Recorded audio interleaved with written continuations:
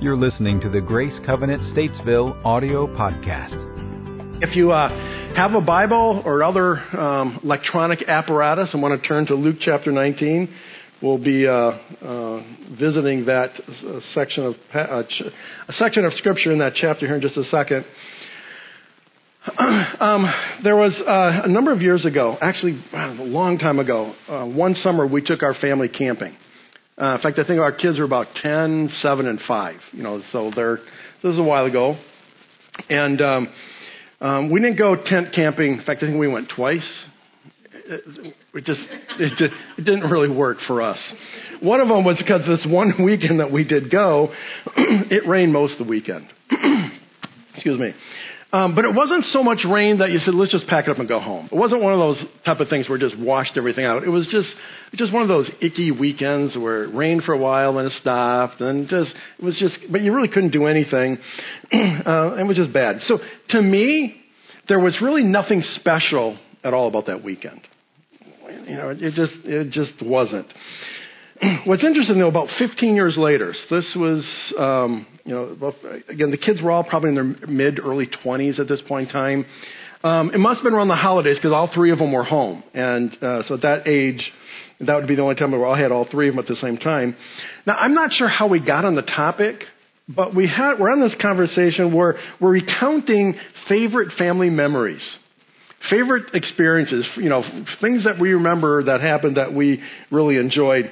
Samuel, our oldest, he said, I remember him saying this, he said this is one of his all-time favorite family memories, was that weekend camping in the rain. And I'm like, really? That just doesn't make sense at all. But what was interesting is he's kind of talk about it, the thing that he remembered the most was he and I trying to start a fire in the rain. And now both my boys, they were Boy Scouts. Samuel would have probably just started Boy Scouts. That probably would have been his first year. But one of the first things they teach is how to build campfires. First thing to do is, so we knew to look for birch bark. You know why? It ignites even when it's wet. Some of you who know that already. So we're gathering up. We had birch trees around us. We got some birch bark, and we're doing this. We're trying to build a fire and all the different things he's doing. And I'm holding an umbrella over him, trying to keep him and the matches, everything dry while we're trying to get this started. And as there's more smoke than fire at that stuff when wood's wet. And for Samuel, that was one of his favorite memories growing up. He looks back and that was one of those moments, one of those days. For me, it was just kind of a wet, miserable weekend. Now, don't get me wrong. We have a lot of great memories, of with our kids and things we shared, and it's just that weekend wasn't one of them for me. For Samuel, it was one of his favorites. Have you ever had a day like that? One where everything's ordinary, just kind of going through the motions. There's nothing really special. But for someone else, same experience, but for them it's like, wow, that was amazing. That was like the best day ever. Or maybe you were on the other end of that. Maybe everyone else is like, it's okay. But you're like, you gotta be kidding. This changes everything. You're just kind of in the moment and everything is just changing. And well, that's kind of that the way we kind of look at the same experience from two different, we experience the same event from two different perspectives there is kind of what's happening in the passage we're looking at today. Today we actually begin a new 5-week series. We've titled it Encountered by Jesus. For the next 5 weeks, we're going to be looking at 5 different individuals and their encounter, or their meeting, their engagement with Jesus. And today we're going to start us off with looking at the person of Zacchaeus. Some people pronounce it Zacchaeus in Luke chapter 19. Now, what's interesting, we tell us in Luke chapter 18, so just before we get to this encounter, Luke tells us that Jesus is actually on his way up to Jerusalem. In fact, we know that in about 10 days from this point in time, this story, Jesus will have been crucified. So this is a very tail end. He's going to Jerusalem for the very last time. And so this is what's happening. Now, the way this story is told by Luke, this is just another day in the life of Jesus. He's just traveling through. In fact, literally just says, or you'll see this in a second, Jesus was just walking through Jericho. And so there was nothing really special about that for him. What's really interesting as well is that Luke is the only gospel writer that actually tells this story. So even for the other gospel writers, it was really a non-event.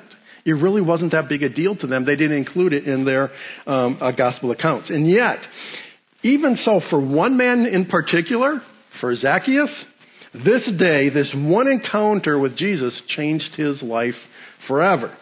So again, if you have your Bible or have a device you want to follow along, or actually can be here on the screen, be reading from Luke chapter 19, starting with verse 1. So Jesus entered Jericho and was passing through. A man was there by the name of Zacchaeus. He was a chief tax collector and was wealthy. He wanted to see who Jesus was, but because he was short, he could not see over the crowd. So he ran ahead and climbed a sycamore fig tree to see him, since Jesus was coming that way. When Jesus reached the spot, he looked up and said to him, "Zacchaeus, come down immediately. I must go to your house today." So he came down at once and welcomed him gladly. All the people saw this and began to mutter, "He has gone to be the guest of a sinner." But Zacchaeus stood up and said to the Lord, "Look, Lord, here and now I give half of my possessions to the poor. And if I have cheated anybody out of anything, I will pay back 4 times the amount." Jesus said to him, "Today salvation has come to this house, because this man too is a son of Abraham. For the Son of Man came to seek and to save the lost." Let's pray. Heavenly Father, we do thank you for this day and the opportunity we've had to, again, just gather with friends and just gather with others who share a love for you. And Lord, as we've had a chance to lift our voices in song and to sense the presence of your Spirit and to just be in your presence, Father, we now take a few moments to dig a little deeper into your word. And so, Father, I pray that you would guide my words and, Father, the things I would share, and people would hear what they need to hear this day. So, Lord, again, we just commit this time to you now in Jesus' name. Amen. Now, again, from Luke 18, we know that Jesus was on his way to Jerusalem, and it's the very end of his ministry. The idea that he's passing through Jericho makes a lot of sense. When we actually understand just kind of the topography of the area, as well as just the time. I don't know if you know this, but Jericho is supposedly the oldest inhabited city in the world. There's somebody been living in the city of Jericho longer than any other city in the entire world. I don't know how they track that, but that's the reputation it has. It was a major thoroughfare for caravans, for military groups, military personnel, and pilgrims. Anybody wanting to go to Jerusalem or that part of the region, Jericho, because of the mountains that were shaping that region, Jericho was right there. It was a crossroads, and it was significant. Jericho was also the last stop before someone began the 18-mile hike up the road to Jerusalem.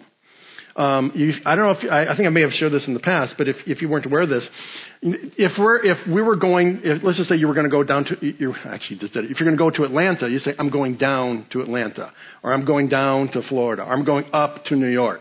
We use that up and down in a sense of geography or direction, north, south, east, and west.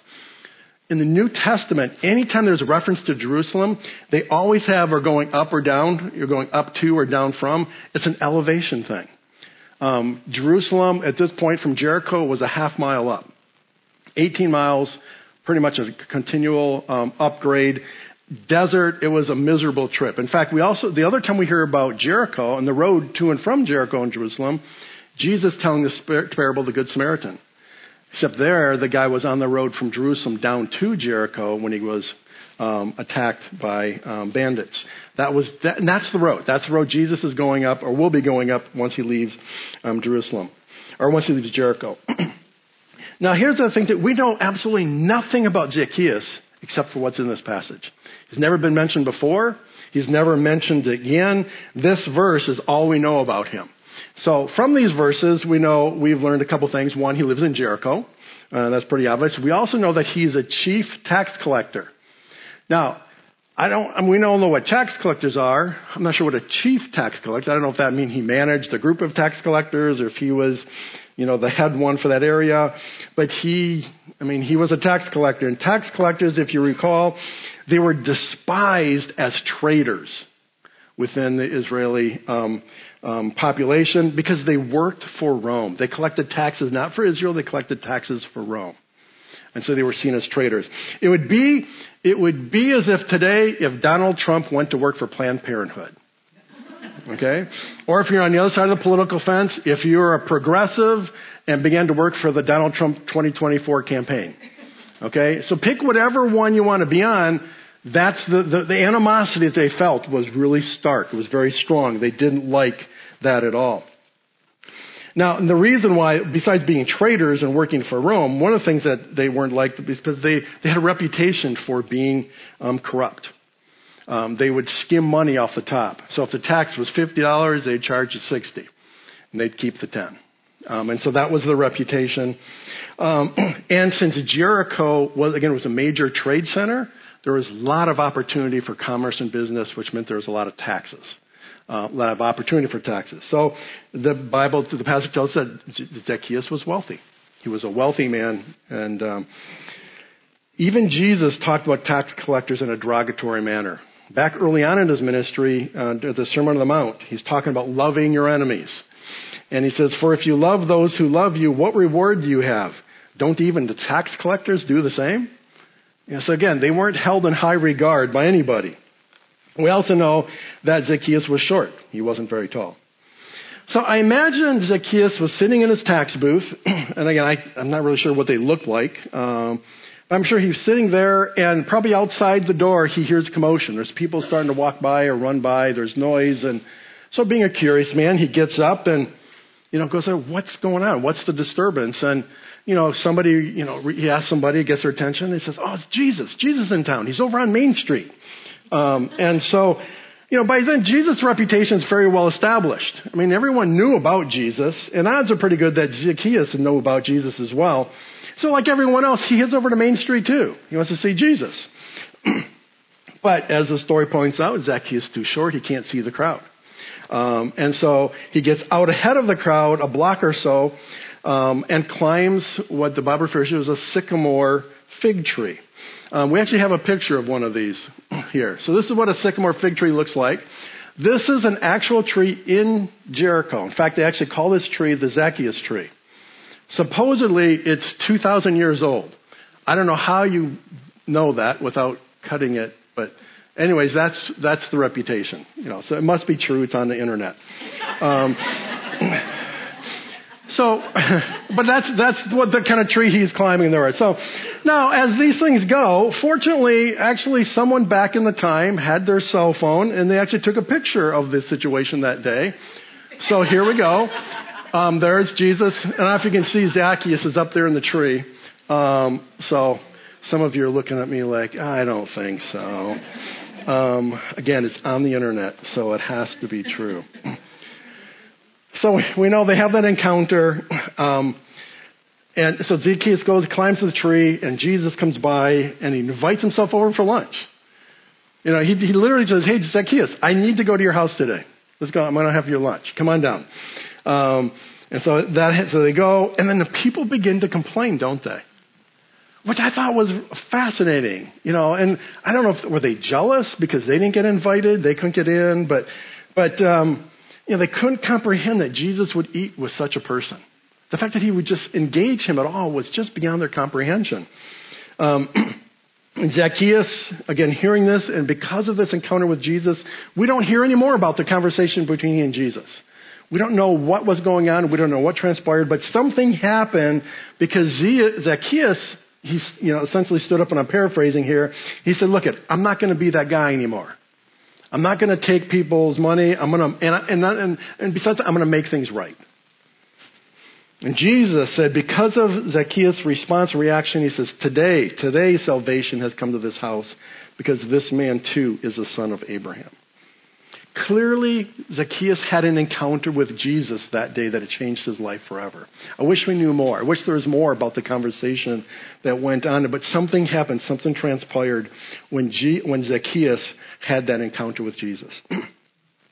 And while each of us is different, and God responds to each one of us differently, Even so, there are some things that we can observe in Zacchaeus that I think might also help us have an encounter with Jesus in our own life.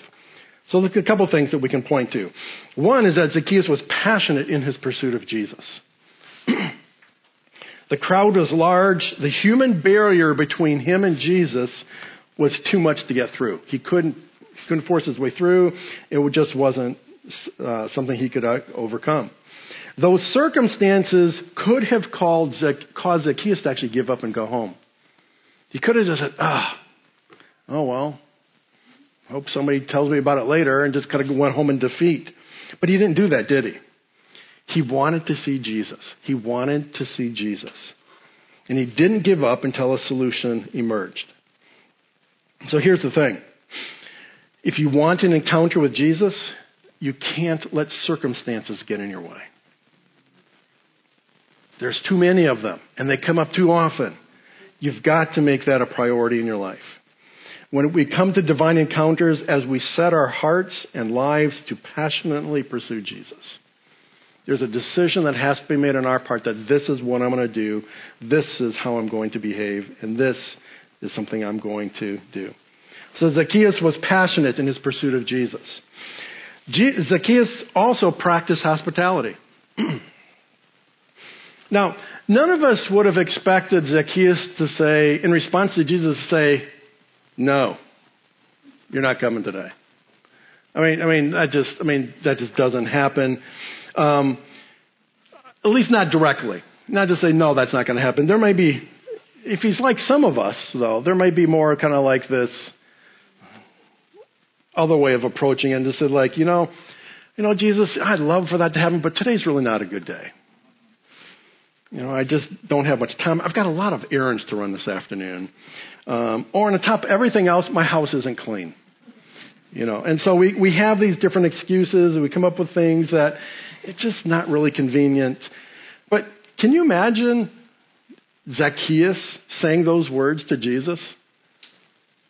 I can't. Can you imagine anyone saying those words to Jesus? It'd be really hard-pressed. Maybe a Pharisee or two, but it'd be hard-pressed to do that. And yet, how often do we say those very words indirectly to Jesus? In other words, we don't give time to engage Jesus through his word, through prayer, through just wanting to spend time with him. There's no verbal exchange between us, but the outcome is the same. We're not spending time with Jesus. Our actions are saying loud and clear, Jesus, I don't have time for you today. See, here's the thing. Zacchaeus opened the way for a divine encounter because he was willing to open his life and open his home. And if you want an encounter with Jesus, you can't let excuses keep you from Jesus. So Zacchaeus was passionate in his pursuit of Jesus. He practiced hospitality. Zacchaeus chose to do what was right. Now, there's a whole lot we could talk about when it comes to repentance, forgiveness, restitution, but we'll have to save that for another day. That's a whole another conversation. But the encounter with Jesus had a huge, huge impact on Zacchaeus. Again, it's kind of like Samuel camping. I don't know what it was, but something about that day or that moment was just had shaped his thinking in a very significant way. Now, if you recall, for the last few weeks, we went through a 10-week series in the book of James. And if you remember, one of the main points within the entire book of James is that your behavior should reflect the grace of God within you. We're not saved by doing good things, but if Jesus is in you, if you're a Christ follower, good things should be coming out of your life. Likewise here, the same thing, we can see this with Zacchaeus. If you want an encounter with Jesus, your behavior must reflect Jesus. And lastly, Zacchaeus went above and beyond what was expected. Now, Zacchaeus could have said, you know what, you're right. What I've done is wrong. I've benefited at the expense of others. That's not right. I'm sorry. I'll never do it again. Period. Move on. And been sincere and actually done that. He could have actually stopped doing that and things would have been different. But he doesn't just stop there. he actually took things a step further. See, when Zacchaeus repented, it brought healing to his soul. When he paid back extra, he brought healing to those he hurt. So there's things that we can look at in this situation that we can observe his behaviors and things that Zacchaeus did. So for me, as I was thinking about this passage, what are some of the takeaways? What are some of the things for me that's all right? This is what applies to me moving forward. And so there's three things I came up with. They're not in your worship guide. But for me, one of the things is that one of the takeaways from this is that just like Zacchaeus, each one of us has the capacity to be sinful and greedy. We do. I mean, that's nothing earth-shattering, I'm telling you. It's nothing any of you didn't already know about yourself. We all know. We look in the mirror. We know what we're capable of doing. We know what this is. I will say this. People who are unwilling to change do not have transformational encounters with Jesus.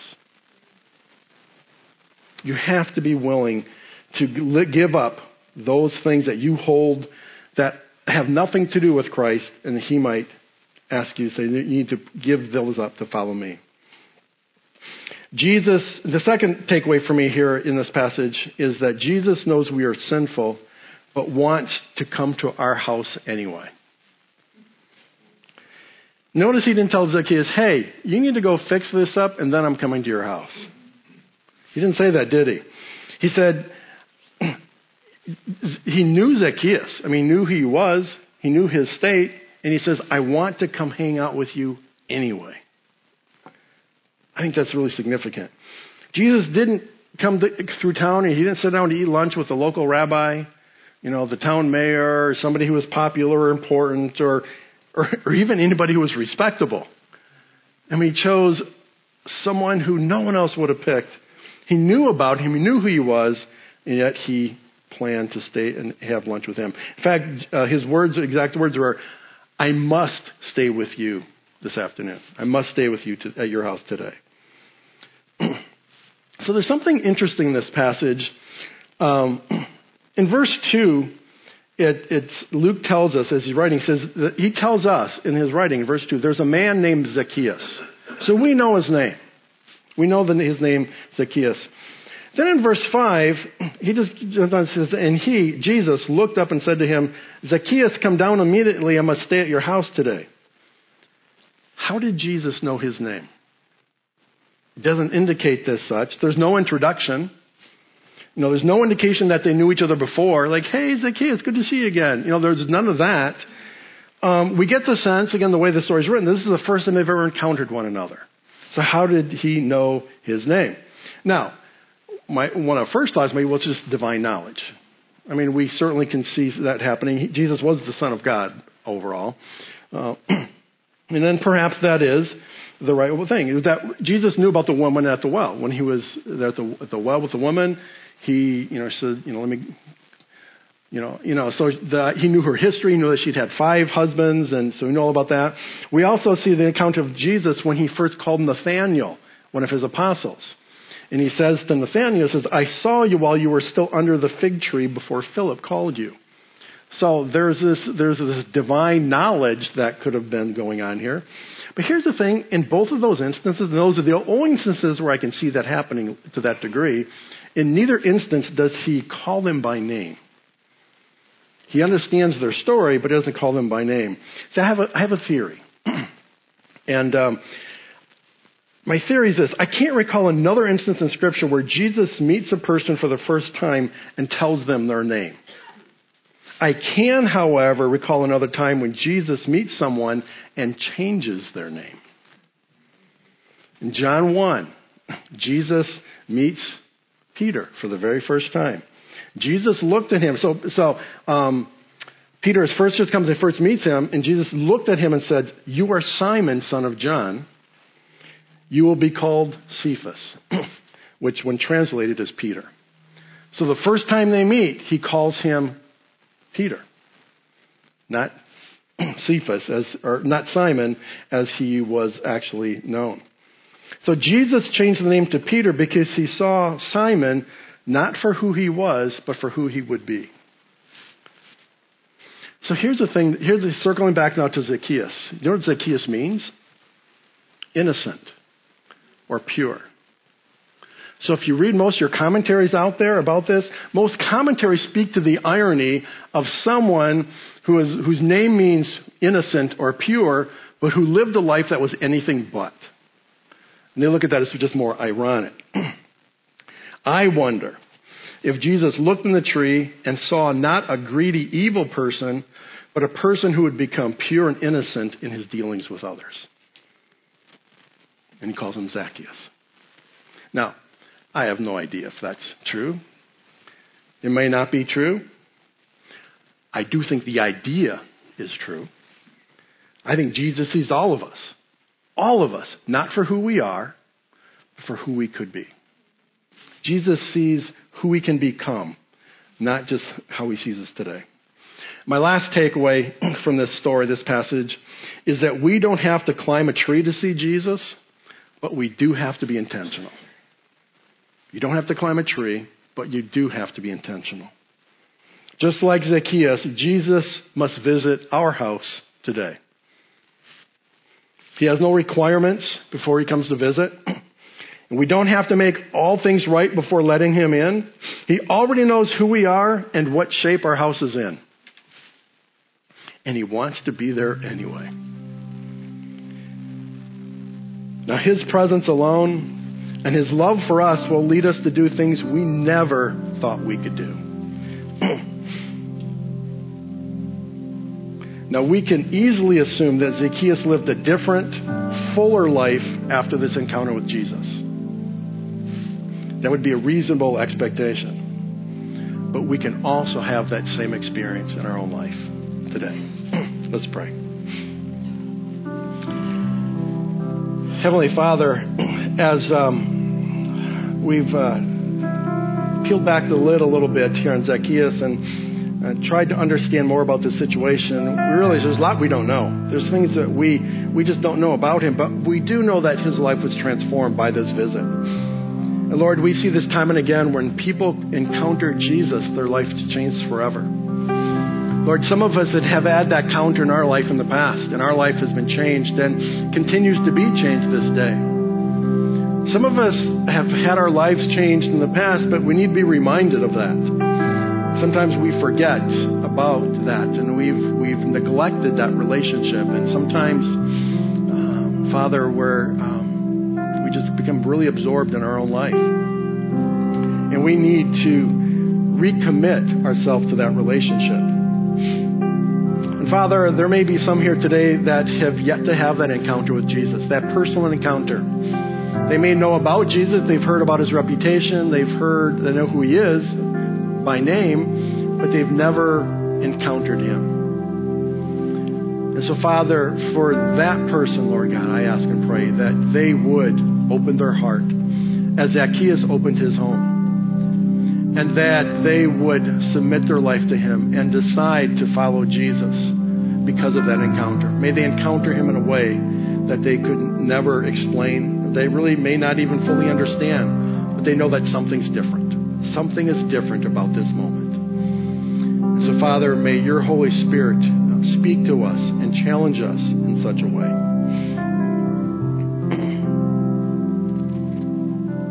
Father, may our priorities be realigned if they need to be. That we would give you the time, Father, to connect and to invest ourselves in you. And for you to change and transform us.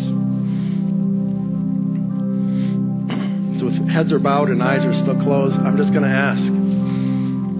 Again, some of you may know about Jesus. You may know of him. His reputation has been well known, but you've never had that encounter like Zacchaeus has had, where there's something where your life has changed and different, and you would like to have that encounter today. So I'm going to ask, just if you'd look up, let our eyes meet, get my attention. I just want to agree with you, and I just agree with you that Jesus will come to you right now in this moment, and that you will be transformed like Zacchaeus.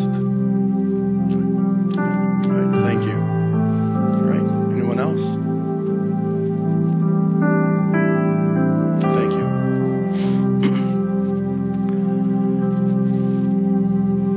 Father, Lord, I'm so grateful you see our hearts. And Lord, as you look at our hearts now in this moment, Father, may they be pure and innocent. Not because we're good people, but because of the work Jesus Christ has done in us. We are cleaned and made holy because of Him. So, Father, we just continue to invite you to do what you desire to do in us and through us. And Father, as we go through this week, may the story of Zacchaeus remind us of just the intentionality that comes with trying to connect with you. Whether that's getting up a little bit earlier, staying up a little bit later, or giving a little more time to think and reflect and pray. Father, may we be more attentive to that relationship, we ask. So, Father, we just thank you for all these things. And again, we trust you and believe the best because we know, Lord, that's what you desire for us. And Lord, we commit ourselves to your purposes this day. In Jesus' name I pray. And everyone says, amen. For more information on Grace Covenant Church, our service times, ministry opportunities, directions, and more, visit us at gracecovenant.org.